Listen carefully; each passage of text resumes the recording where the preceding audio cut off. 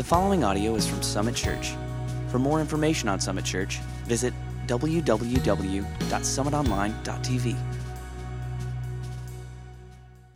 Thank you so much for joining us today. I am thrilled that you chose to be a part of what God is doing. So wherever you're at, I know that the Lord has something to speak to you. We are jumping back into the Gospel of Luke after a 4-week break. We're at the end of chapter 16. So if you've got a Bible and want to turn there, Luke 16, 19 through 31. It's a bunch of verses to read. But really, it's kind of the end of a section, a very long section that's lasted a few chapters, where Jesus is engaged with these Pharisees. And the Pharisees are the religious leaders of the day. They're the high and mighty. They kind of lord over the area of Judea that Jesus is working in right now. And Jesus and the Pharisees have never gotten along. And the Pharisees have called Jesus out for who he hangs out with, these tax collectors, prostitutes, sinners. That's who Jesus chose to associate with. They didn't like that. And so Jesus has been kind of punching back in the form of parables. He's been sharing stories about different things to teach lessons to these Pharisees. They need to know the truth, but they're not going to learn it from the son of a carpenter from Nazareth. They're just not going to learn it from him. So he's just kind of sneaking in the truth through these stories. And we see this final parable. It's about two men, one named Lazarus and another we just know as a rich man. And in this parable, many have tried to say this is a true story. Because if you've noticed, and I hadn't noticed this before, when Jesus uses parables, he never gives the characters names. Never. It's just this man was doing this, so on and so forth. But the fact that he uses Lazarus has made something, this is a true story. I don't think that's at all possible just because of the context. Now, it is likely that Jesus names this man Lazarus because the name Lazarus is so powerful. It means God helps. Okay? And the Pharisees would have gotten that. They would have understood, okay, Jesus is naming this person, God helps. I don't know why he's doing that, but that it would have stood out to them in this story. Now, the purpose of the story is very simple. The Pharisees have an unwillingness to submit to the law of God, to the law of the prophets. They teach it, they preach it, but Jesus knows they're hypocrites. They don't practice what they preach. And the purpose of this parable is to show them their hypocrisy. And boy, does Jesus drum up a doozy of a story. He hopes to scare them straight, to help them see the error of using their wealth and their power to lord over people while forsaking the law of God. I mean, that sounds horrible, but these are the religious elite, and they use their power, their prestige. They use that, their money, to lord over people, all while teaching the law of God, but not following it themselves. And so here's where the story begins. Luke chapter 16, verse 19. There was a rich man who was dressed in purple and fine linen, and he lived in luxury every single day. The description here is of someone who is absolutely the best of the best, and he wanted others to know it. Purple, fine linen, luxurious things. In the first century, these were symbols of extreme wealth and lavish living. We have the same symbols in our world today. They come in the form of brand names. Certain cars are just distinguished as lavish and luxury. Certain appliances in your home let people know that's the top of the line. That's as good as it gets. Certain clothing has name brands on it that you go, oh, I know that costs a lot. That person must be important. They must be special. We have the same thing. In the first century, it was this purple and fine linen, and this man had it all. In contrast, Luke chapter 16, verses 20 and 21, at this man's gate was laid, notice, was laid, not was laying, was laid, meaning this crippled man was laid there. This man was laid, a beggar named Lazarus. He was covered with sores, and he was longing to eat what fell from the rich man's table. Even the dogs came and licked his sores. The fact that this man was laid there means he's crippled. He's placed there each day by his friends in hopes that people from this rich neighborhood might take pity on him and throw him a bone, literally throw him some food or some money, instead of being dressed in fine linen and purple He's dressed in open sores. You see the contrast there.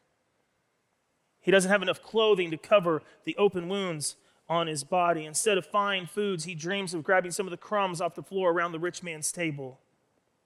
And just to kind of round the picture off, there's dogs that lick, or it could be translated nip, at his open sores. He can't fend them off. And they come up and they get at him. It's really a disgusting picture, but it's a picture that's painted well to see the contrast of these two men, the opposing spectrums of life here on this earth. Those that have and those that have not. Those that are successful and those that have seemingly failed. We have those spectrums as well. And it's no different, and Jesus is trying to paint the picture here. And then comes the same day where we have two deaths. Both the men from this parable die. And once again, we have a big contrast, but you may not see it immediately. Luke chapter 16, verse 22. The time came when the beggar died, and the angels carried him to Abraham's side. Now, you might think, that's special, that's beautiful. But in reality, you have to hear it through a first century lens. No one buried him. No one was there to prepare his body. No one mourned his death. The only ones that cared were the angels that took him up into paradise. In contrast, the rich man also died and was buried. Now, that seems like the lesser of the two, but in the first century, no, that means people came and mourned him. They prepared his body for burial. He was probably placed in a very ornate tomb. So even in death, people would know how important he really was. The rich man was given a name by the early church. When I say the early church, like within the first 150 years of the church, they had heard this parable, and they gave this man a name. Because Lazarus' his name, they gave the rich man a name. They called him Dives, which simply means the rich man. We might read a story and be like, we'll call that unnamed man Bougie. That's what we would call him. So they call him Dives. This man was mourned and properly buried. But that's not the only contrast. What happens next, we will see that there's a contrast that happens in that next stage of the afterlife. And we have to pause here. We have to pause because what we're going to talk about in the next few verses begs explanation. But there's a caution that comes with this explanation. We are reading a parable, meaning there is a truth and there are sub-truths that we can glean from it. But we are going to hear a story about what comes next. When someone has breathed their last breath, what they experience. And for many, we want to know, what does that look like? When I breathe my last breath, am I going to see a bright light? Am I going to be immediately in heaven? Am I going to be asleep? What's going to happen as soon as I die? What happens? We want to know that. And this is a story about what happens next. But we have to be very, very careful. Because what happens next is not necessarily Jesus teaching us literally what happens. He's trying to teach a lesson to the Pharisees. So we can't assume that exactly what is spoken in the next few verses is what happens. So I think we need to go into this carefully. So that's my warning. And we'll peel off even here in a few more moments and do some more explanation. But Luke chapter 16, verses 23 and 24. Okay, so both men have just died. Lazarus carried up by the angels. Dives, he's buried. Dives in Hades, verse 23, where he was tormented. He looked up and he saw Abraham far away. Now we would say God or Jesus. But remember, to the Pharisees, they're children of Abraham. This is an identifier to say he is in the presence of Abraham. Abraham's clearly long gone. So wherever Abraham went, when he died, this man can now look up, not up into heaven, but across the way and see Abraham. He looked and he saw Abraham far away with, lo and behold, Lazarus right there by his side. It's important. Verse 24. So Dives calls to him, Father Abraham, hey, have pity on me. And if you wouldn't mind, send Lazarus. I recognize him. He's the guy from my gate. Send Lazarus over here to dip the tip of his finger in the water and cool my tongue because I'm in agony in this fire. Help. Hades is the Greek equivalent to the Hebrew Sheol. Both words mean the abode of the dead, the house of the dead, where the dead go to live. It's kind of like a holding place while the dead await their final reward or punishment. In this place, in this Hades, Dives is tormented. But he looks up and across the way and he sees Lazarus, the guy from the gate, and he says, "Can you come help me? Please, can you come help me?" This makes us think, what happens when we die? And for some, you're thinking, I don't want to go where Dives is, not really sure where Lazarus is. So what does this all mean? Let's take a quick sidebar and look at the Bible. Okay, that's always a good idea when we don't know. Let's go to the Bible. In the New Testament, the Apostle Paul speaks about death and what happens when we die, and he seems to use one specific phrase, soul sleep or sleep, fallen asleep. 1 Thessalonians 4:14. For we believe that Jesus died and rose again. So then we believe that God will bring with Jesus those who have fallen asleep in him. 1 Corinthians 15:16 through 18. For if the dead are not raised, then Christ has not been raised either. If upon Jesus' return, those who have died are not raised to life with Jesus, then Jesus didn't conquer death either. Verse 17. And if Christ has not been raised, your faith is futile. You're still in your sins. If Jesus doesn't conquer death, if the resurrection isn't real, then your sins have not been paid for. Verse 18. Then those also who have fallen asleep in Christ are lost. Fallen asleep, fallen asleep, fallen asleep. You see that? This has caused many to believe that when you perish, you close your eyes and you wake up just like you would any morning, having however many years gone by, centuries, millennia, whatever it is. You wake up when Jesus returns and you're like, I'm going to heaven. You just sleep. You don't know how long it's been. It's restful, it's good, it's peaceful, it's kind. That's wonderful. That's what Paul seems to prescribe happens when we die. I don't necessarily buy into that. I think Paul is using a metaphor for death by saying fallen asleep because he knows that it's not death, it's not permanent. So he says fallen asleep. I don't think he's literally talking about you just sleep for however long until Jesus returns. Why? Because of what Jesus himself says. Jesus in Luke 23, verse 44, looks to the robber on his left as he's being crucified and says this. Jesus answered him, "Truly I tell you, today you will be with me in paradise." This is important because it makes me believe from the mouth of Jesus that when we die, we go to be with him in a place he calls paradise, those who are in faith. Our passage here refers to a place called Hades, the abode of the dead, a holding place. But it also speaks to a division, a chasm. We'll get to that here in just a moment. But it speaks to this chasm that separates those who have died in faith and those who have died without faith. Once again, we'll unpack that. If you're wondering how in the Middle Ages a term called purgatory came to be used, this is why. It's this passage right here. And the Catholic Church made a ton of money off of loved ones who went to them after their father died and said, "You know he wasn't a good man, but we believe that if you pay this amount of money, we can get him from this side of purgatory to this side. We can transfer him over, but it's going to cost you. It's not final yet. It's not final." And the Catholic Church was really wise. They controlled the Bible so no one could go and read and see that really isn't possible. But what are the truths? What are the truths that we know for sure when someone dies? Here's the number one truth that we know for certain. Every person's soul lives on somewhere. We know that for a truth. We know for certain there will be a waiting period until Christ's return. So those who have died before are waiting. Everyone who dies will wait for a period of time except for those who are living when Christ returns. There will be a waiting period. Now, that period ends when Jesus returns and he sets up a new heaven and a new earth. Revelation 20 talks about that primarily. Revelation 20 verses 1 and 2. John says, "Then I saw a new heaven and a new earth.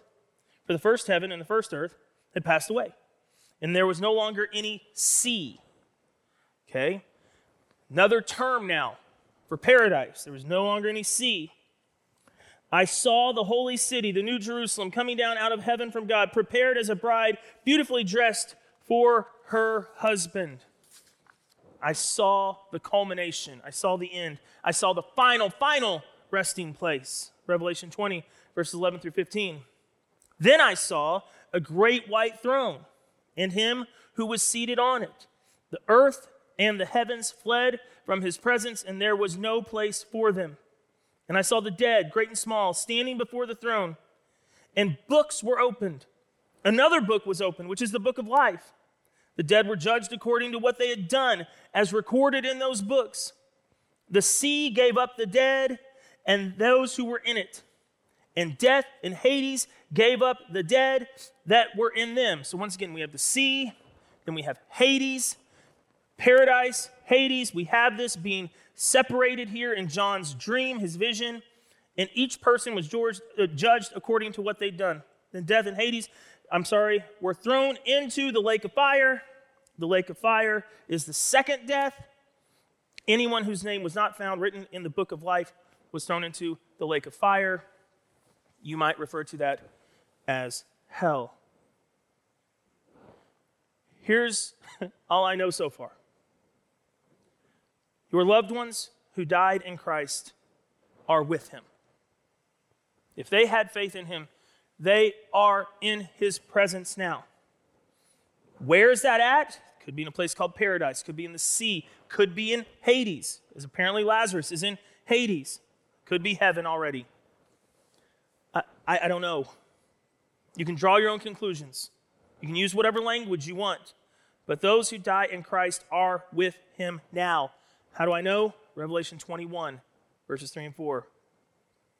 "They will be his people, and God himself will be with them and be their God." Verse 4, "And he will wipe away every tear from their eyes.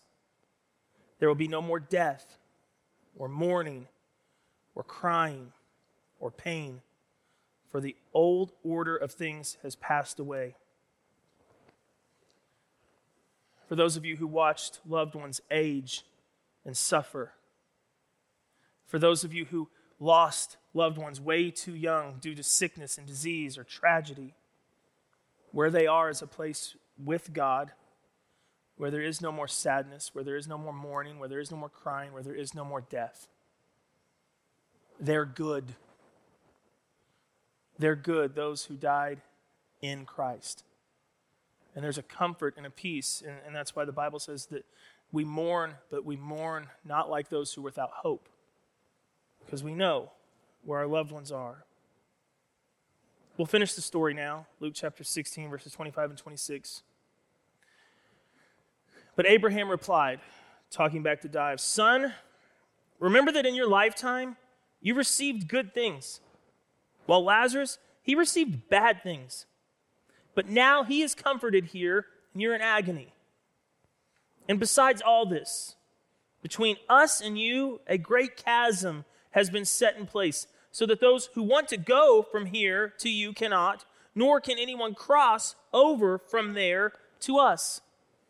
It's divided by one thing: your faithful obedience to the Lord while you lived on this earth." Dives, you chose how to live your life. You passed this man nearly every day and did nothing to help. You lorded over him. You chose to be your own God. Just like you didn't help him, now he can't help you. Now, it's not impossible to be rich and to be in paradise, but those who are affluent and who have a great life now better be aware, better take notice of their need for God, and better look at the way they live their life. Lazarus had nothing but faith. He laid crippled in the street, and dogs nipped at his sores. He had nothing, but now he will reap his reward. There's no switching places, no take-backs, no redos. When you breathe your last, Your fate is sealed. Realizing this, Dives makes a very gracious request. It's too late for me. I messed up. I took my reward here on this earth. I lorded over people. I get it. This is my punishment. But I've got some people back down on earth that probably need to hear this. Verses 27 through 31. He answered, "Then I beg you, Father Abraham, send Lazarus to my family, for I have 5 brothers. Let him warn them so that they will not also come to this place of torment." Abraham replied, "Hey, they should know. They should be aware. They have Moses and the prophets. Let them listen to them. Let your brothers listen to what we would say, the word of God, the story of Jesus. Let them listen to what's right in front of them." "No, Father Abraham," he said. "No, they won't. They won't do that. But if someone who comes from the dead goes to them, then they'll repent. If Lazarus, who they know died, shows up on their doorstep, knocks and says, 'Hey guys, get your life right,' they'll listen." Jesus slams the Pharisees with verse 31 and finishes the parable. He said to them, "If they do not listen to Moses and the prophets, they will not be convinced even if someone rises from the dead." An obvious foreshadowing of Jesus' resurrection. To these Pharisees, these wealthy, affluent, powerful men who have their reward now, he says, even if someone came back from the dead, your 5 brothers wouldn't listen. And those brothers are the Pharisees. Dives is the Pharisees. And Jesus concludes his parable. It would be easy to think that the main point of this passage, this parable, is to make sure that you're ready in your faith for death, or to make sure that your loved ones are ready. And those are absolutely sub-points of this parable. You need to be ready. You need to make sure now that your loved ones are ready, because you won't have a chance once you're gone to come back and go, "Oh man, we missed it. We missed it." But actually, the main point of this parable is for the Pharisee, for the religious elite who thinks that God owes them something, for the one who is lavishly walking through this life, for the one who thinks that it's pretty sweet and they have all they need. If that sounds familiar to you, just like the Pharisees in the first century, this parable is meant to wake you up and to help you realize a few things. These are all the words of Jesus recorded by John, the gospel writer. I'm just going to fly through them. If you want to look on the screen, the address will be there, but I just want you to hear them in order. This is Jesus speaking in all these passages. "You are my friends if you do what I command you. If you love me, you will keep my commandments. He who has my commandments and keeps them is the one who loves me. And he who loves me will be loved by my Father, and I will love him, and will disclose myself to him. If you keep my commandments, you will abide in my love, just as I have kept my Father's commandments and abide in his love. By this we know that we have come to know him, if we keep his commandments. And this is love, that we walk according to his commandments. This is the commandment, just as you've heard from the beginning, that you should walk in it.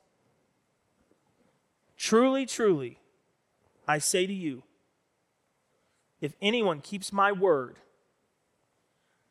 he will never see death." Jesus knew that the Pharisees thought they were good. They thought they were good with God. But the problem was they were failing to keep God's commands. And God's commands can be boiled down to 2. Jesus says that himself. They failed to first and foremost love God. Instead, they loved their money and their power much more than they loved God. They loved themselves much more than they loved God. They failed to keep the commandments. And the second commandment, love others, especially the least of these. We've seen this in the previous passages. They threw extravagant parties to impress their rich friends, but they wouldn't give a few pennies to the beggar on the street. They wouldn't give their life away. They failed to see the need around them and respond, thus fulfilling the law, thus keeping God's commandments, thus stepping into a relationship and the love of the Father. They thought they had it because they were special.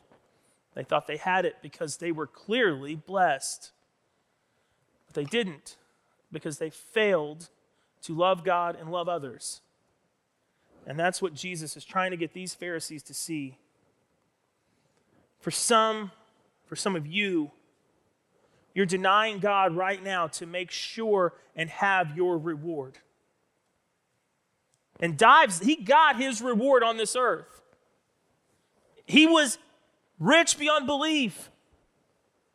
He was powerful in the flu. Everyone wanted to know him. You got Lazarus out there just wretched, abysmal, suffering every day. He got no reward here. But because he had nothing else, he had God. He loved God. He kept his commandments. He had to. In that regard, he was rewarded. Denying God now to receive your reward now, that's the fool's approach to this life. Because this life is so temporary. We must live this life for the next. If you had nothing in this world but gained Christ, that would be a win for you. Jesus himself says it this way: what good is it to gain the whole world and forfeit your soul? What I want you to do, church, is I want you to evaluate and examine, because just like Dives, we live in America and we have a lot. Even if you're sitting here going, I don't have a lot compared to so-and-so. No, I get it. We can always find someone who has more, but we have a lot. And we want to have more. We covet more. But instead, we need to love God and trust in his son Jesus while keeping his commands. It's not enough to just say, God, I love you. We must live according to his word, according to his purpose. We must live like his son Jesus. If you're not doing this, that's okay. You still have time to repent, time to change, time to turn to God and to renounce this way of living. Church, your place in eternity hangs in the balance. This is not a game. And so I pray, church, that in this life, as long as you have breath and have the opportunity to do so, you would choose what is best. You would choose Jesus and a life committed to his commandments, to his teaching, to his word, to a life given away for his glory. You would commit to that so that upon your death, you might receive your reward and hear those beautiful words, well done, good and faithful servant. Father, I pray that we learn from the warning of Jesus that death is coming, that life eternal is available through his sacrifice, and that what separates those who will be with him for eternity and those who won't is what we do here in this life. That which we choose to believe in, the way in which we choose to live our life. I pray that through your Holy Spirit, you would empower our faith, embolden our faith. Those who have no faith, that they would place it in you. I pray that we would live our lives not for ourselves, but for you. God, show us how. Show us how. Give us your strength. We need it. It's in your name we pray. Amen.